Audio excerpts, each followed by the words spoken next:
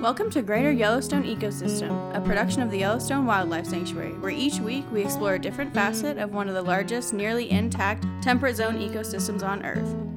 Hi, this is Gary Robson. I'm the Executive Director at the Yellowstone Wildlife Sanctuary. I have a new co-host joining me today, Eden Wondra. Hi, I'm Eden, and I'm excited to be a part of the Greater Yellowstone Ecosystem podcast. I'm the new education manager. And you came to us from Yosemite National Park, right? Yes, I came from Yosemite, where I was also doing environmental education and working as a manager at the park. So our topic for today is one that's highly appropriate both in Yellowstone and Yosemite, all those Y places. And that's that favorite springtime subject of the bears are waking up. Yes, we had a major problem with black bears in Yosemite, so I'm quite familiar with that. Now, you did a lot of backcountry work there, right? Yes, we would bring students on backpacking trips, and so they would have to learn how to deal with black bears in the backcountry and what was a safe protocol for that. One of our very first episodes of Greater Yellowstone Ecosystem, back when it was 2 minutes in the Yellowstone Ecosystem, was the bears waking up in the spring, and that was 3 years ago we did that one. We've had a little interlude since then with no episodes. So it's time now that we're in our longer format to really spend a little bit more time addressing that. And to help us out in doing that today, we have a guest, Kylie Kemble. I'm Kylie Kemble. I work for Montana Fish, Wildlife and Parks as the bear management technician for Fish, Wildlife and Parks' Region 5. Our main office billing is in Billings. Kylie came to us to speak for our Earth Day talk series this year. She is the perfect person for this topic. Now, our bears here at the Wildlife Sanctuary do sleep the winter away, just like wild bears would. There are some facilities that keep their bears up all winter. In our case, we like to let the bears do what they would do if they were in the wild, because the animals here at the sanctuary, for the most part, come from the wild. So that means about 5 months of sleeping the winter away every year. What happens during those 5 months? Our black bears don't do much during those 5 months. They're not eating, they aren't drinking, they're not going to the bathroom. Kylie, maybe you can walk us through that bear biology and behavior month by month. March and April, this time of year. Bears are waking up. They're eating grasses, roots, and bulbs, and any winter kill that they can find. In May, June, and July, bears are breeding that time of year. They're making use of fawns and calves that elk and deer lay on the ground. They're eating those. And at the end of that period, the natural berries are starting to come on.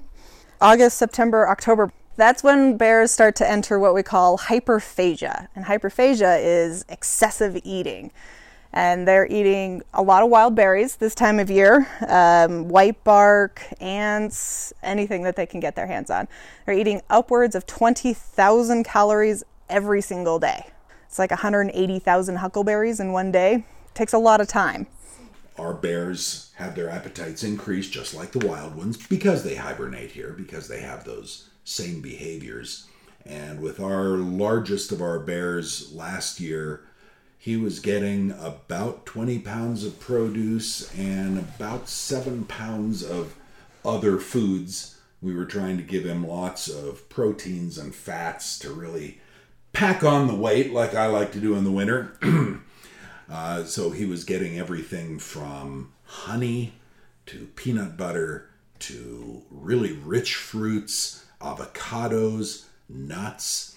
Macadamias are an especial favorite of his, which is really unfortunate because they're so darned expensive. Fall in Yosemite was one of the times you could almost guarantee the students to see a bear because they were not focused on avoiding people at that time. All they cared about was eating. So they were out there in the oak trees, out in the fields, out in the open, all day long, just eating.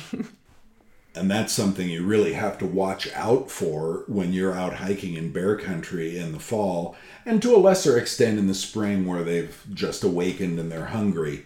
But it's more so during that hyperphagia where you can surprise a bear And you really need to avoid going into places that are prime food sources for bears. Mm-hmm.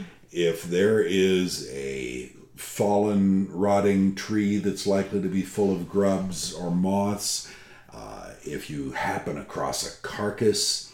Now, black bears aren't nearly as likely to be attracted to a carcass as grizzly bears are. Grizzlies eat a lot more meat, but during that hyperphagic period in the fall, a black bear will eat just about anything. Mm-hmm. Are there any differences in the behavior of the black bears in Yosemite where there are no grizzlies versus here where there are? So in Yosemite, there haven't been grizzlies in quite a while. There used to be, and maybe the behavior of the black bears there used to be different because of that. But from what I've seen, black bears can be a bit more bold in Yosemite, where they are the large bear out and about, versus in a place like Red Lodge or Yellowstone, those black bears are going to shy away from any grizzly territory or mother and cub bears that they may be seeing around. Well, Kylie, let's get back to your timeline. What happens after that hyperphagic period? That's when bears start to enter their den and the egg implants. So then January, February birthdays. That's when cubs are born. And they're born at about 14 ounces. So they're breeding in June. The egg fertilizes, it becomes a zygote, and it free floats. It stops there. It free floats in the uterus until the end of hyperphagia, when the bear takes stock of its hormone levels based on how much fat it has gained through that period. And if it's fat enough to survive, the egg will implant on the uterine wall and it will continue to grow. And then about 80, 90 days later, cubs are born. So this time of year when cubs are coming out, they're only about 4 pounds. They grow very rapidly, but they still are only, they're still pretty tiny, little Pomeranians. So Kylie, let's talk a little bit about what you do in the event of a bear encounter. If we encounter a bear either in the wild or in town, in our backyards, there's a couple of basic principles that we want to keep in mind. First off, never approach bears. Always give them an easy way out. If you are walking down a trail and you see a bear but the bear does not see you, then quietly and slowly remove yourself from the situation, allowing the bear to maintain his natural behaviors. If the bear does see you, you want to stand your ground, speak calmly and in a low voice, slowly back out unless the bear starts to approach you. Then again, stand your ground, prepare your bear spray. Don't bother climbing trees. Both species of bears can climb trees. And in terms of laying down and playing dead, that is only recommended when it is a defensive or surprise encounter with a bear. So for example, if you see a sow and cubs and she approaches you and makes physical contact with you, you lay down on the ground, stomach down, cover your neck with your hands and spread your legs so that she can't roll you. If she does roll you, you keep rolling until you're back on your stomach again. However, if the bear is intent on approaching you, ears forward, eyes focused, finding its way, its most direct path to you, that is what we call a predatory or intent bear. And that is a bear that if it makes physical contact with you, you want to fight back with everything you have. It doesn't matter the species, fight back if the bear is intent on making physical contact. Again, prepare your bear spray if you have it. Really important thing about bear spray is where you carry it. You're most likely to need bear spray if you stumble across a bear and you surprise each other. A surprised bear is a dangerous bear. And if your bear spray is tucked away in the bottom of your backpack, it is absolutely useless to you. You need to have that bear spray in a holster that you can get at quickly. I carry mine usually, if I'm out hiking, on a strap across my chest, where it's easy to get at and where I won't grab my water bottle by accident. Where do you carry yours, Eden? I have a side pocket on my backpack, and I don't tuck it into the backpack pocket in case it's hard to get out to. I clip it onto the lip of the pocket so it's easy to reach and slide out. And I make sure I practice that a couple times and it feels comfortable and it's not catching anything on my backpack before I start hiking. A lot of people like to use a hip holster. Some people like a chest holster. Wherever you practice with, I recommend inert cans. They're about $10 to purchase. It gives you some practice so that it's muscle memory if you do need to use it. So if you do, you remove it from the holster, steady it, point generally towards the front feet. You will lift and pull back on the safety and depress the trigger. Give it a little shake so it creates a cloud that the bear will run into. So Kylie, we were wondering, why do you aim the bear spray at their feet? So you spray towards the front feet because it's an aerosol, and as the wind catches it, it'll blow up and create a cloud that he'll run into. It's not going to sink so much. If I was to see a bear in the wild, or a member of the public was to see a bear in the wild, should we report that encounter, and who should we report that to? Yeah, absolutely. We like to know, first off, if there's a sow and cubs, either species. We like to know if she's using a particular trail. If one person reports it, but 5 people have encountered her, we don't have enough information. If it's a single bear and there's a carcass on the side of the trail not far off, we need to know that so that we can adjust for safety for the people using that trail. If it's an intent bear that's following people, we need to know about that behavior so that we can make judgments based on that. The more information we have, the better we can respond. Obviously, we're in Montana, and Montana Fish, Wildlife, and Parks may give a different answer to that than Idaho or Wyoming, or in fact, in the park. Here in Red Lodge, we have a good-sized mountain range between us and Yellowstone Park. We haven't seen grizzlies on this side of the range in a very long time, and some years back, we started seeing more bears. Talking to some of your cohorts, Kylie, Montana Fish, Wildlife, and Parks, I was hearing as many as 40, 45 grizzly bears reported on this side of the range. So why do you think their range is expanding like that? The reasons bears continue to expand out is because of resources available in the core recovery zones. We have grizzly bears, for example, in Yellowstone National Park. Well, the resources there available to the bears can only support so many bears. So after that, the females and the larger adult males tell all the young ones, once they're new, that, you know what, this is my food, there's not enough to share, you need to leave. And those bears start to push out. And that's where we see some of the expansion from bears. We found, like many other mountain towns, areas out in the wild, that we will get town bears here. We'll get black bears that just come out and hang out in town as long as they can find something to eat. And those town bears, for the 20 years that I've lived here, have all been black bears. And I'm seeing fewer of them since we've had a grizzly wandering through town the last couple of years, because there's really nothing that wants to mess with a mama grizzly except a grizzly boar. I wouldn't want to mess with a mama grizzly. No, definitely not. So when we're talking about these town bears, one of the terms I hear sometimes is problem bear. Kylie, is there such a thing as a problem bear?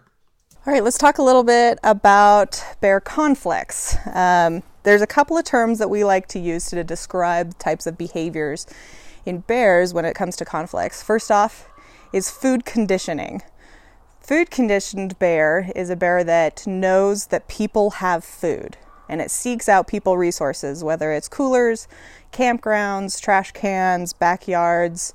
Those are places where he or she can get easy foods, and he's going to go find those easy foods because that's what he wants right now, or anytime he's awake. The other behavior that we describe is habituation. And habituation is when a bear is used to people. He's comfortable being around people. And neither one of these behaviors is good, but the combination of the two leads to major safety concerns for people. When you see a bear hitting a trash can at 2 a.m., that's a food-conditioned bear. If you see a bear walking into a yard to pick table scraps while you're still there, that's a habituated food-conditioned bear. That's a very dangerous situation for everybody involved. So it really sounds like there aren't problem bears so much as maybe problem people? The bear is not the problem. The bear is just a hungry wild animal. It's not his fault. The problem is the bird feeder forgotten outside. The problem is the forgetting to push down on that trash can lid and it didn't quite latch. That's the problem, and we can fix that. We can address that. And the sooner we address that, the sooner the bear goes back to the wild for natural foods and out of town. And that's what we want. So it's less how many times the bear's relocated and how quickly we can solve the problems within the community that the bear's using, the bird feeders, the pet foods. So Kylie, if a bear is learning to break into garbage cans or has become habituated to humans, what will happen to that bear? Is there a certain number of chances that bear gets or strikes the bear has before it receives consequences? There's no 3-strike rule. It depends on the bear, the age, the condition. It depends on what activities they've been doing, where they've been doing it, how long we know they've been doing it, how much we can definitely attribute to that specific bear. In Red Lodge last year, I think we had 2 or 3 different family groups running around, so you have to discern which one's doing what one's being seen in the apple tree and what one's knocking over trash cans midday. And then you have to be sure that that's the bear you got in hand. You have to be confident in that. So there's no 3-strike rule. What we like to do here is less trap and move, more solve the problem. If a bear gets into your trash can, what's the first thing that we should do once we notice that? It's the next morning, a bear came through. Pick up the trash and secure it. If you're using a bear-resistant trash can and it's not working, ask for a replacement can, put it in a garage or a shed until you can get a replacement or a fix, and also just get creative. There's a lot of different systems that you can use out there that'll secure it short-term and stop the bear from getting any more food rewards. Bear-resistant products is kind of an interesting system that we have. What's the difference between bear-resistant and bear-proof?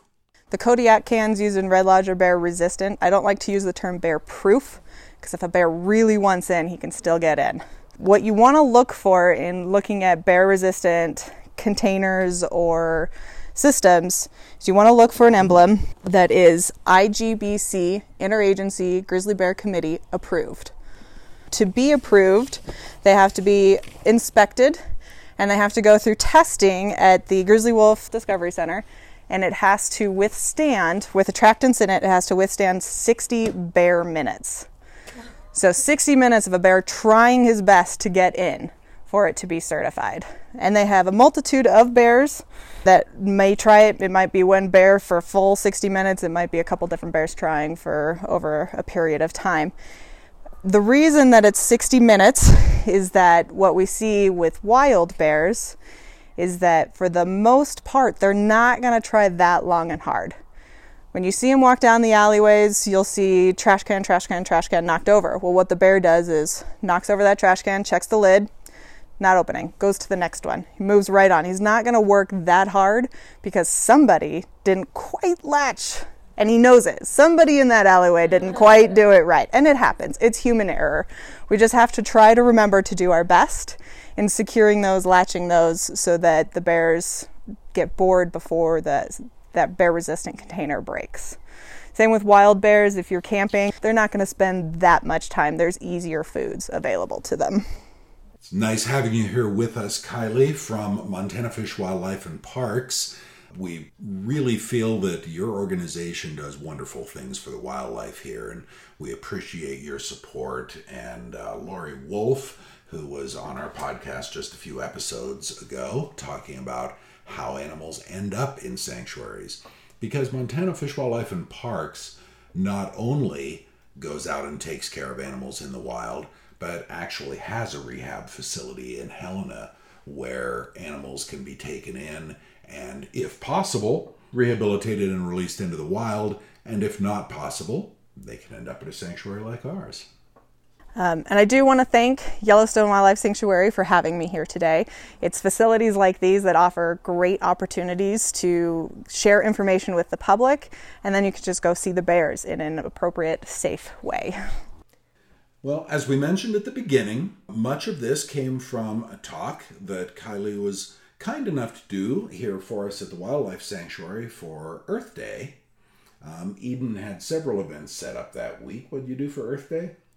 For Earth Day, we had a few different speakers to start off our week, and then we had a art contest put on by the local schools in Carbon County where students submitted artwork of their favorite animal we had here at the sanctuary, and they wrote about how they like to help wildlife, and that was displayed throughout the sanctuary. We also had a booth down at the Red Lodge Community Block Party on Saturday and held a community pickup where we picked up garbage near the park grounds around outside of the sanctuary. We hope you'll join us for our next episode of Greater Yellowstone Ecosystem, where we're going to be talking about wildlife laws here in Montana. And I'm not speaking just about hunting laws, for example, but laws about who owns wildlife, who can own wildlife, who can exhibit wildlife like we're doing here at our sanctuary, and about a bill that this sanctuary wrote and sponsored that was just signed into law by Montana's governor a little bit ago. This is new ground for us, as we generally don't get involved in things political, but it's an important one that really affects the way sanctuaries like ours operate. If you have any questions or comments about this episode, or if you have questions for our upcoming episode on wildlife laws, you can give us a call at 406-426-1210 and leave a text or leave a voicemail that we can go ahead and play on the air and answer your question next time around. You can also email podcast@yellowstonewildlife.org. Hope to hear from you. Our hosts are Executive Director Gary Robson and Education Manager Eden Wandra. Our theme music was written and performed by Justin Satterfield and recorded by Sean Keeney. For more information about our podcast, please visit YellowstoneEcosystem.com. To learn more about the Yellowstone Wildlife Sanctuary, please visit YellowstoneWildlifeSanctuary.com. I'm your announcer, Mason Williams, and I hope you'll join us next time for another episode of Greater Yellowstone Ecosystem.